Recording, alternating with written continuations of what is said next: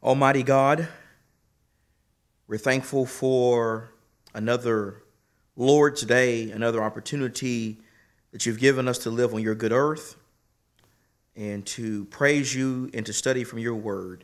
Father, we ask that you continue to be with us during very uncertain and difficult times in our country.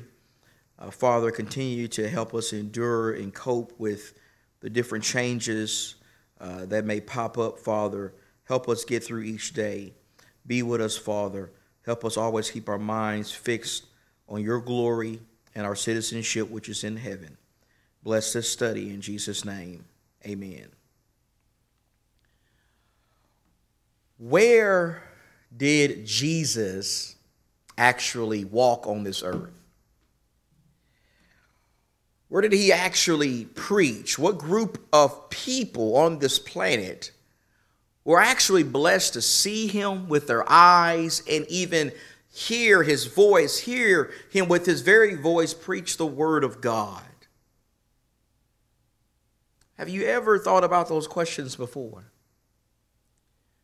Have you ever pondered those questions? Have you ever considered that one of the purposes of the gospel of Jesus Christ is to answer those kinds of questions?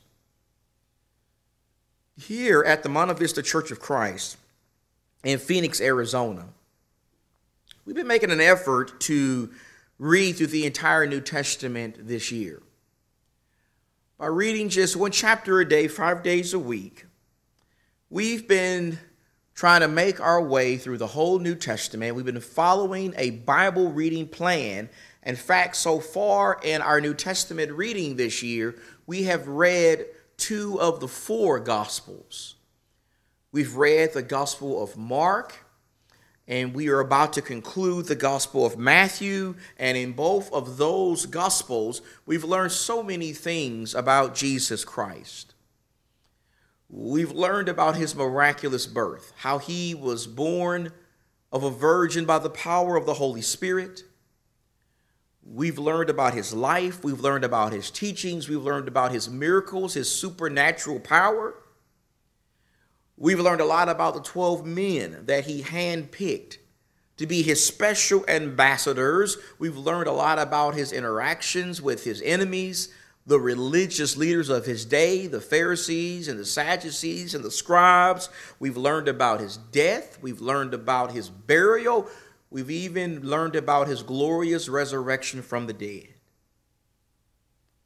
We've learned so many things pertaining to the core teachings concerning Jesus' life. We've even learned about his walks. We've even learned about the specific places that he traveled to while he walked on this earth. In fact, that is something that the gospel may tell us more about, or as much about as anything else. I mean, for those of you who've been doing the Bible reading this year, haven't you noticed that? For those of you who've ever read through the New Testament before, haven't you noticed just how often geography is mentioned in the Word of God? Haven't you noticed just how often the writers Matthew, Mark, Luke, and John go out of their way to tell us about geography? They go out of their way to tell us about the specific places that Jesus went to in the land of Israel. Haven't you noticed that? I will confess to you, my dear friends, that up to about 5 years ago, I did a very poor job in noticing that. I did a very poor job in paying attention to that. In fact, up to that point, whenever I would read through the Gospels, whenever I would read through Matthew, Mark, Luke, and John, or really just any part of the Bible, I would kind of just blitz through the geography. I wouldn't really notice it. I mean, I had never been to those places before. I didn't know what they looked like. I didn't know really where they were. And so I would just read it on the page, but I wouldn't really think about it or ponder on it. I would just want to get to the action, to see the things Jesus actually did. I hardly ever pay attention to any of the geography. I mean, that was my mentality up to about the year 2015. But when October of 2015 occurred, I was given an opportunity to take a 2-week journey with a group of Christians, and I was able to see some things on this journey that changed my life forever. I was able to see some things on this journey with a group of Christians that changed forever. How I read not just the Gospels, but the Bible as a whole. You see, back in October of 2015, I was actually able to take a 2-week journey to the land of Israel. I was actually able to go and see many of these places that the Bible talks about. I was actually able to step foot on the very places that Jesus walked when he was on this earth. And brothers and sisters, it helped me understand more than ever the reason why the gospel writers mention the geography of Canaan or Israel so much. When I was actually able to see the land of Israel and go to these places that the Bible talks about, it helped me understand why God picked the land of Israel for his people to dwell in the Old Testament. It helped me understand why God sent his son to do most of his work in the land of Israel. It helped me understand why the Bible tells us that while about 70% of the ministry of Jesus took place in the little area of Israel called Galilee. After taking this trip to Israel a few years ago, I was able to understand and see clearly why the geography that is mentioned in the Bible is there. I was able to understand more clearly why Jesus walked on the specific places that he walked on. I was able to see more clearly why about 70% of his ministry was in the area of Galilee. You see, once I was actually able to see the land of Israel with my own eyes, my appreciation for the geography mentioned in the Gospels was taken into a whole new level. And so, beginning today and going for the next few classes, it is my hope and my mission that I can help you see that as well and have a better appreciation for that as well. Beginning today, I want to begin a series of Bible study lessons that we're going to entitle Jesus Walks. We're going to call this series Jesus Walks, and in this series we want to highlight some of the specific places that the gospel writers tell us that Jesus actually spent time in when he was on this earth. In this special Bible class series, I want to highlight the geography that is mentioned in the New Testament. I want to show you some pictures of these actual places. I want to share with you some of the things I learned about these places when I was able to travel there. I want to rehearse with you what the Bible says about these places and why the Lord went to these places and what he actually did when he was there. I want to share with you some pictures and some information pertaining to the places that Jesus walked. I want you to understand that when you read the geography that's in the Bible, it is there for a reason. The Holy Spirit never mentions or gives unnecessary words. Every part of the Bible, every verse, every sentence, every word, every place that is mentioned has a purpose. The Holy Spirit is mentioning the geography in the scriptures for a reason. These were real places that contained real people, and our Lord spent real time there.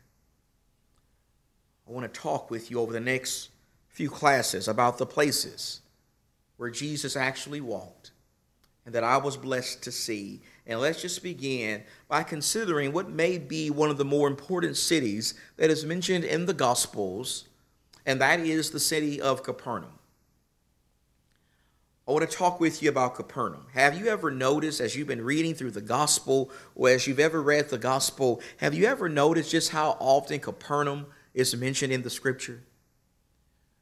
You ever noticed that before? I want you to go in your Bible into the Gospel of Mark. We actually began our Bible reading this year by reading the Gospel of Mark. I want you to go over to Mark chapter 2. Go over to Mark chapter 2. We're going to read some verses in the Gospel of Mark. I also want you to go in your Bible to Matthew chapter 4. Go to Mark 2 and go to Matthew chapter 4. What I want to do for the next few minutes is I want to give you a few fast facts about the city of Capernaum, this city that is mentioned so often, or almost at least 20 times in the New Testament. The first thing I want us to understand is, according to what the gospel tells us, the Lord Jesus Christ, when he walked on this earth 2,000 years ago, he spent a lot of time in this city. He spent a lot of time in the city of Capernaum. When you look at what the gospel tells us, the Bible says that Capernaum was actually Jesus' home. While he was not born in Capernaum, and while he was not even raised in Capernaum, he was actually raised in Nazareth, and we'll have a lesson about Nazareth also. While the Lord was raised in Nazareth, the Bible says his home when he became an adult was in Capernaum. Capernaum was where he took up residence. It was where it appears that he even owned a home for a time. The gospel also tells us that Capernaum was the center, the very center, the base of operations for his Galilean ministry. As I said earlier, Jesus spent about 70% of his 3-year ministry in the area of Galilee, and much of that preaching was done in the city of Capernaum. Are you in Mark? Look at Mark chapter 2. Mark chapter 2 and verse number 1. The Bible says when he, referring to Jesus, had come back to Capernaum. Notice how Mark mentions Capernaum here. When he had come back to Capernaum several days afterward, it was heard that he was at home. Notice how Jesus took up residence in Capernaum. He evidently owned a home in Capernaum.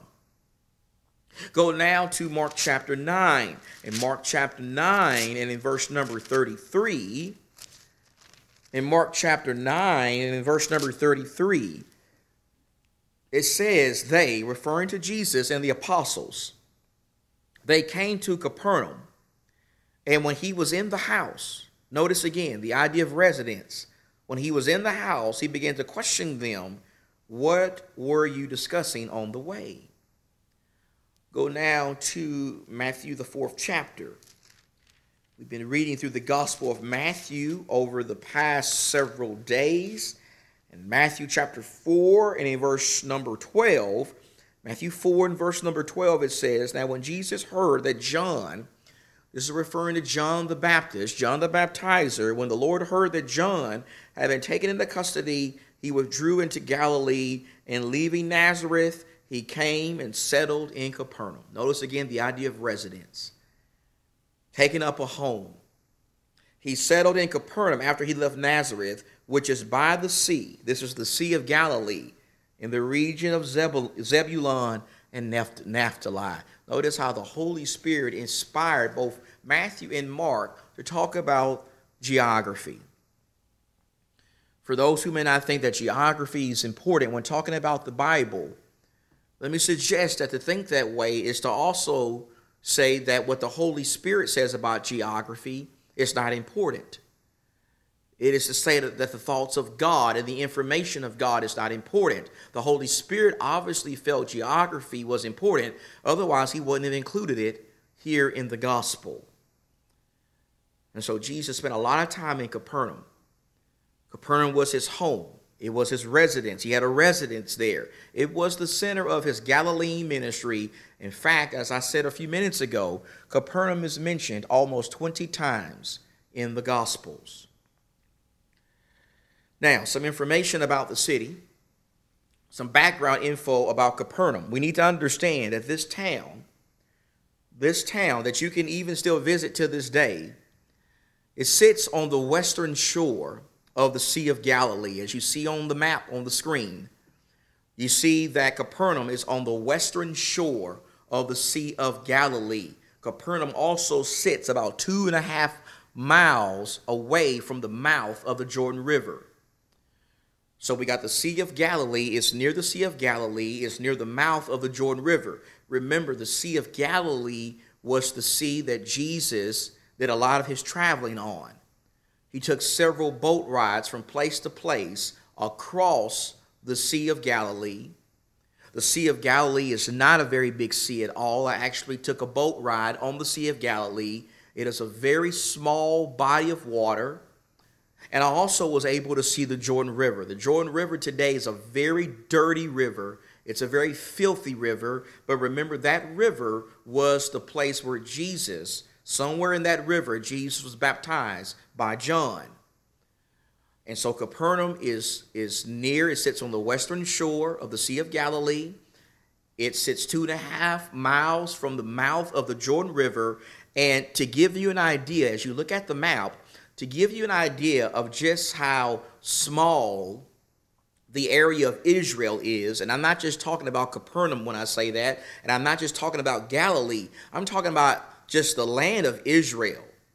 Just to give you an idea of just how small that little piece of land is, it is interesting how the state of Texas, the state that I'm from, it is 33 times bigger than the land of Israel.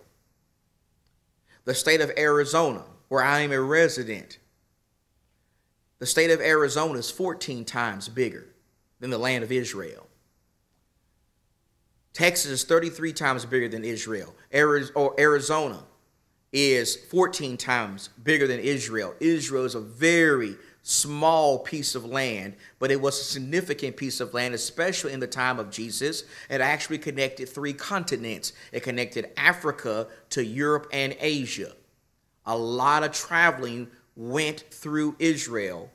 A lot of foreigners came through Israel, and God strategically picked that land for his people because it was a way for his people to tell other nations, particularly from Africa and Europe and Asia, about the one true and living God. So there is a strategic reason why God picked that little piece of land to be the land for his people. Now, when I was taking a boat ride on the Sea of Galilee, one of the interesting things I learned is anywhere you are on the Sea of Galilee, and any place you really are in Galilee, if you just look around the sea, you can see all of that area. It doesn't matter if you're on the north, the south, the east, the west, from any part of the Sea of Galilee, you can see all of the area. It's a small area in which Jesus did a lot of his work. You know, so often when we think of Jesus traveling, we may think of him walking 50, 60, or 70 miles. That wasn't the case. We're really talking about the Lord walking a few miles, maybe even 2 to 5 miles from place to place. Galilee was not a big area at all. And it's especially would have been quicker for him to travel by a boat. You know, so often when we read the language in the Bible that says he goes across the sea, we're thinking from east to west or north to south. That's not really how the Bible writers use the word across. The word across could just mean going from one part of the east to the other part of the east. It doesn't necessarily mean going from east to west. So think of it in that way. Jesus is not really traveling long distances, really long distances, because Galilee is a very small area. The meaning of the name Capernaum, going back to Capernaum, is Nahum's town. Nahum's town. When you hear the name Nahum or the word Nahum, you may think about the prophet in the Old Testament that was named Nahum. There is no evidence that the prophet of God, Nahum, had any ties to Capernaum. There is no evidence that we have that any of the prophets really spent time in Capernaum. That may just be a coincidence that it was named after someone who had the prophet's name, Nahum. It means Nahum's town. It was also a very popular fishing town. This is one of the most important things to know about Capernaum, that many fishermen during the time of the first century would work at Capernaum or near Capernaum.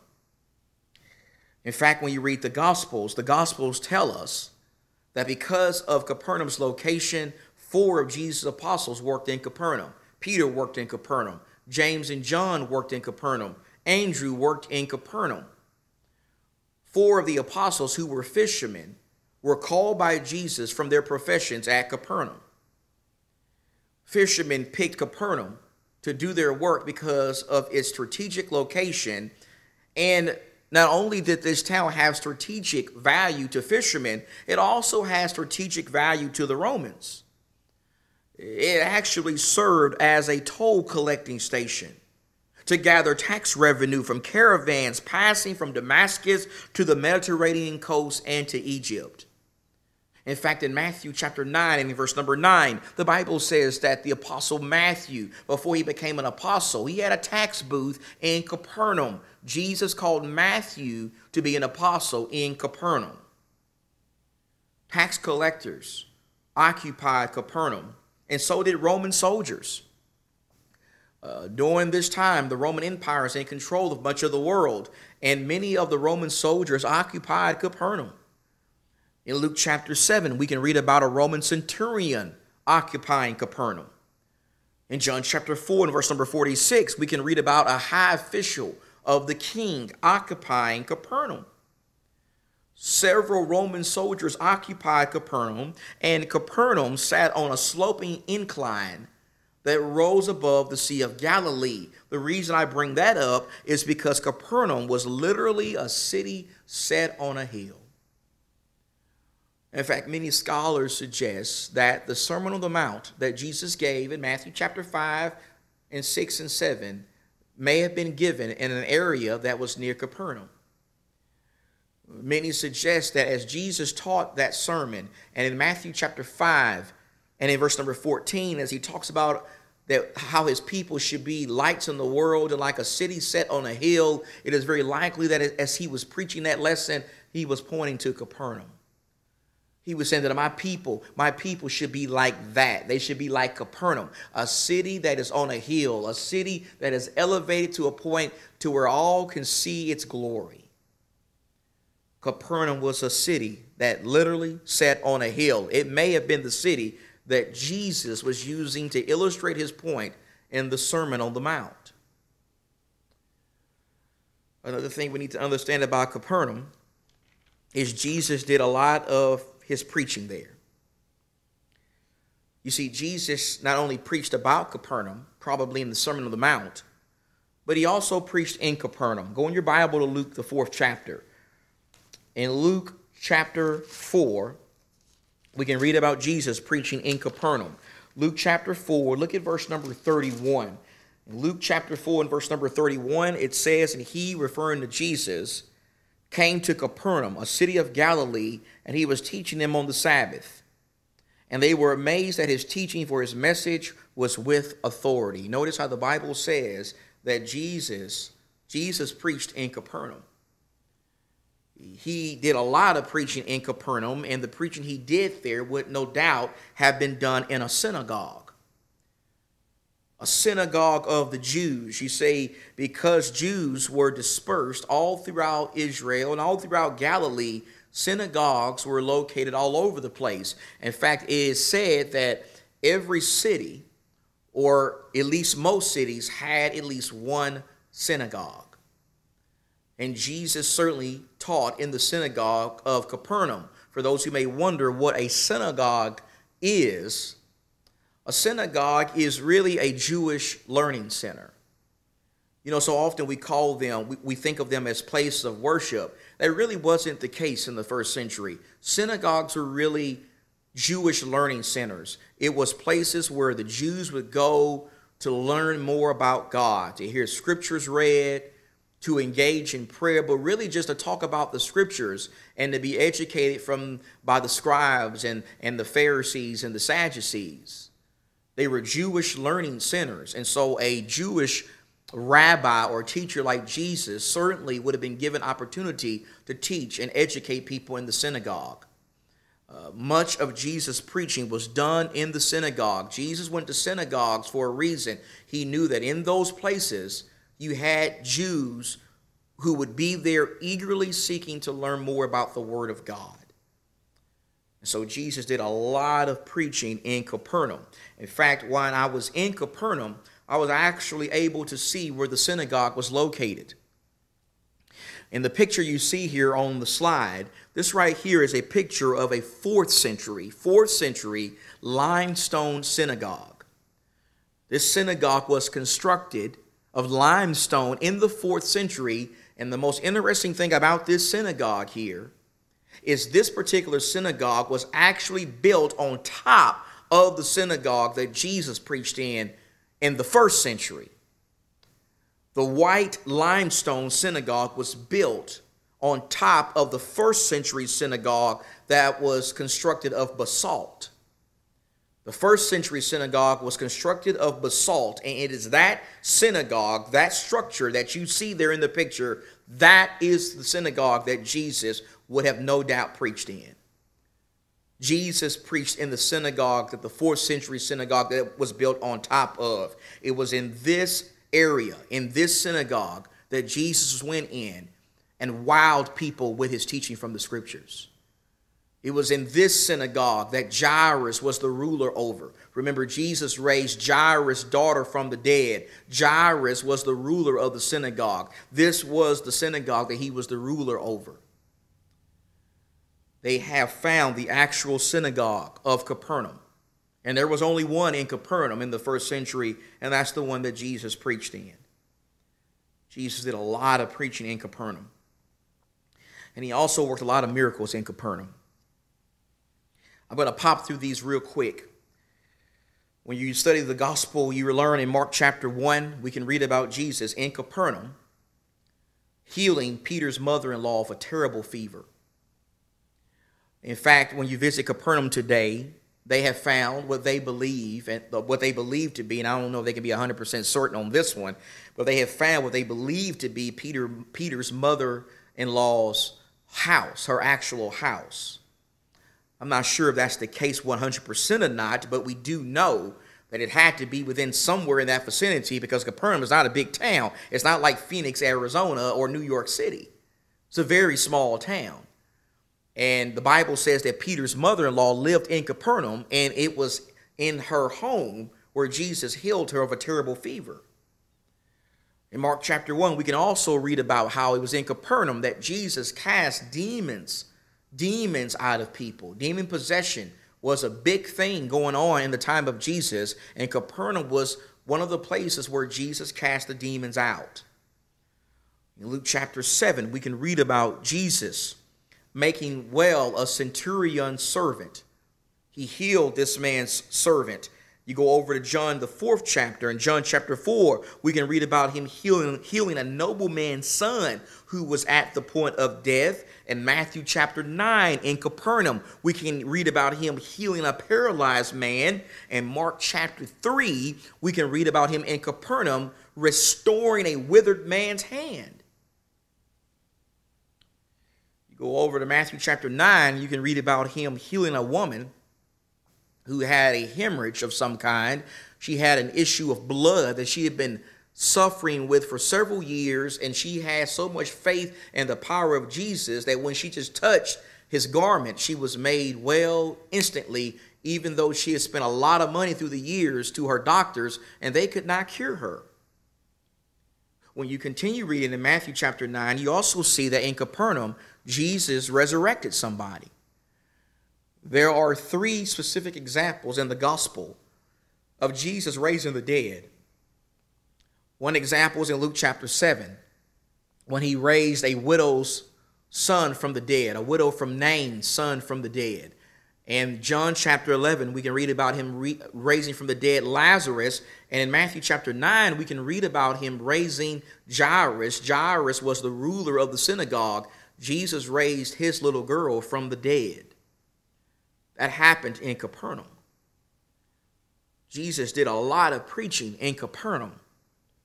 Jesus worked a lot of miracles in Capernaum. Jesus was in Capernaum quite a bit, and there's a reason for that. There was a reason why Capernaum was a place that has strategic value in the ministry of Jesus. There was a reason why he chose that place to be the base of his operations and to be the city where he took up a residence. It was a port city. A lot of fishermen came into that city to work. He called 4 of his apostles at Capernaum. That's where he met Peter, James, John, and Andrew.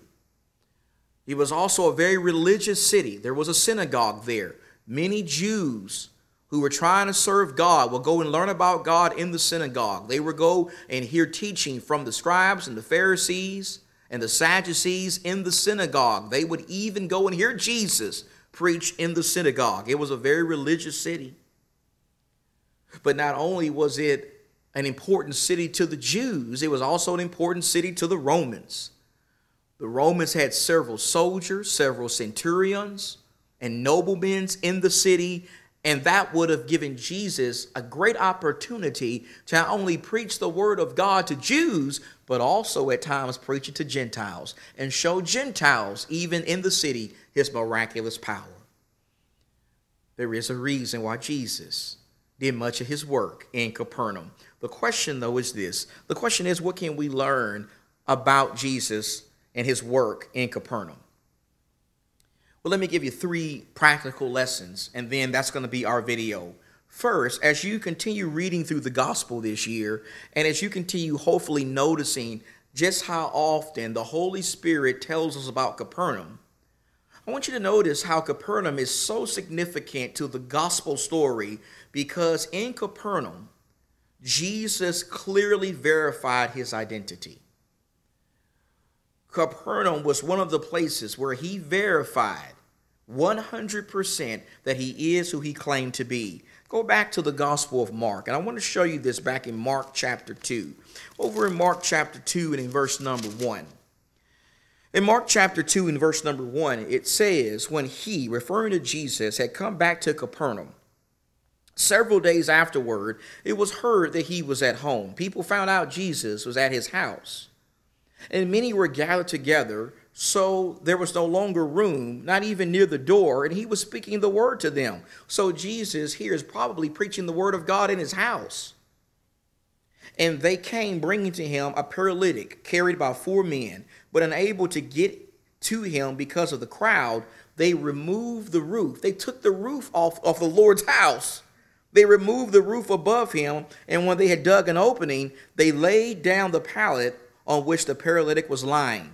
And so notice, picture this in your mind. They're lowering this paralyzed man in to see Jesus through the roof. They can't get him in through the front door or the back door, or even the side door if there was one. They got to bring him in through the roof. But that's how determined they are to get this man to Jesus. That's how much faith they have in Jesus' power to heal him. Verse number 5, and Jesus, seeing their faith, said to the paralytic, "Son, your sins are forgiven." But some of the scribes were sitting there and reasoning in their hearts, "Why does this man speak that way? He is blaspheming. Who can forgive sins but God alone?" Immediately Jesus, aware in their spirit that they were reasoning that way within themselves, said to them, "Why are you reasoning about these things in your hearts? Which is easier to say to the paralytic, 'Your sins are forgiven,' or to say, 'Get up and pick up your pallet and walk'? But so that the Son of Man may know, but so that you may know, that the Son of Man has authority on earth to forgive sins, he said to the paralytic, 'I say to you, get up, pick up your pallet and go home.' And he got up and immediately picked up the pallet. And he went out in the sight of everyone, so that they were all amazed. They were glorifying God, saying, 'We've never seen anything like this.'" Okay, so here we have Jesus doing 2 things. We have a sick man, a paralyzed man being brought to Jesus, and his friends have so much faith in Jesus, they're so determined to get this man to Jesus that they lower him in through the roof. They lower him in through the roof to get him to Jesus, but before Jesus heals this man physically, the Bible says here that Jesus first healed him spiritually. Jesus first forgave this man for his sins, and when he did that, the religious leaders who were also there, they were upset about that. They were disturbed by that. They were angry about that. They asked the question of, who in the world gave this man that authority? Only God has the authority to forgive sins. They accused Jesus of blasphemy. And so Jesus says, since you questioned me, since you questioned my authority to forgive sins, let me show you I have the authority to do that. Let me show you by doing something that only God can do. He then told the paralyzed man to get up and walk, and the man got up immediately and he began to walk. And so Jesus really, if you notice the story carefully, Jesus healed this man physically to prove that he has the authority to heal him spiritually. The reason why he did the miracle was to verify his authority and his identity. Here in this chapter, in Capernaum, at his home, Jesus performed a miracle before probably hundreds of people to demonstrate that he is God, that he has the power to forgive sins, that no one has the right to question his authority. In Capernaum, Jesus verified his identity. In fact, not only does he verify that with this miracle, but he verifies that with every miracle he does in Capernaum. He verifies that by casting demons out in Capernaum and by giving sight to the blind in Capernaum. And by doing things like even raising the dead, reaching into the realm of Hades and pulling out his victim. Jesus did all these miracles in Capernaum to verify to the people that he wasn't just a man, he wasn't just a good man, he wasn't just some rabbi or good moral teacher, but instead he is God. He is the Son of God. He is the one that has authority to forgive sins even while on earth. And so as you continue reading about Capernaum, notice how there Jesus verified clearly his identity. And also notice how when it came to his preaching in Capernaum got a lot of mixed reactions. Oh yeah, it got a lot of mixed reactions. For example, when Jesus preached in Capernaum, there were a lot of people who accepted his teaching, who believed in it and became disciples. That's what happened with Peter. That's what happened with James and John. That's what happened with Andrew. There were a lot of people in Capernaum who believed the truth that Jesus preached. But there were other people who just merely believed it. In fact, it was in Capernaum where Jesus cast some demons out of someone. And before doing that, the demons acknowledged him as Lord. They acknowledged him as the Son of God, but that's all they did. They didn't submit to Jesus. They didn't follow Jesus. All they did was merely just believe in him and say, yes, you are the Son of God. That's what the demons did when they came across Jesus in Capernaum. And that's exactly what a lot of people continue to do today. According to James 2 and verse 19, even in our time today, there are a lot of people who have the faith of demons, and that all they do is just believe. It's just acknowledge Jesus. They don't take the next step and obey and submit to him. There was a lot of just mere belief going on in Capernaum, and there was also some people who just flat out rejected him, who no matter what he did, no matter what miracles he did, no matter what truth he preached, no matter if he raised the dead, cast demons out of people, give sight to the blind, restore a man's withered hand, they were not going to accept him. They did not want to accept him as the Messiah because he was not the kind of Messiah they wanted. Jesus was rejected a lot in Capernaum. In fact, when you read the story very carefully about Jesus' interactions at Capernaum, it appears that he was rejected a whole lot more in Capernaum than he was accepted.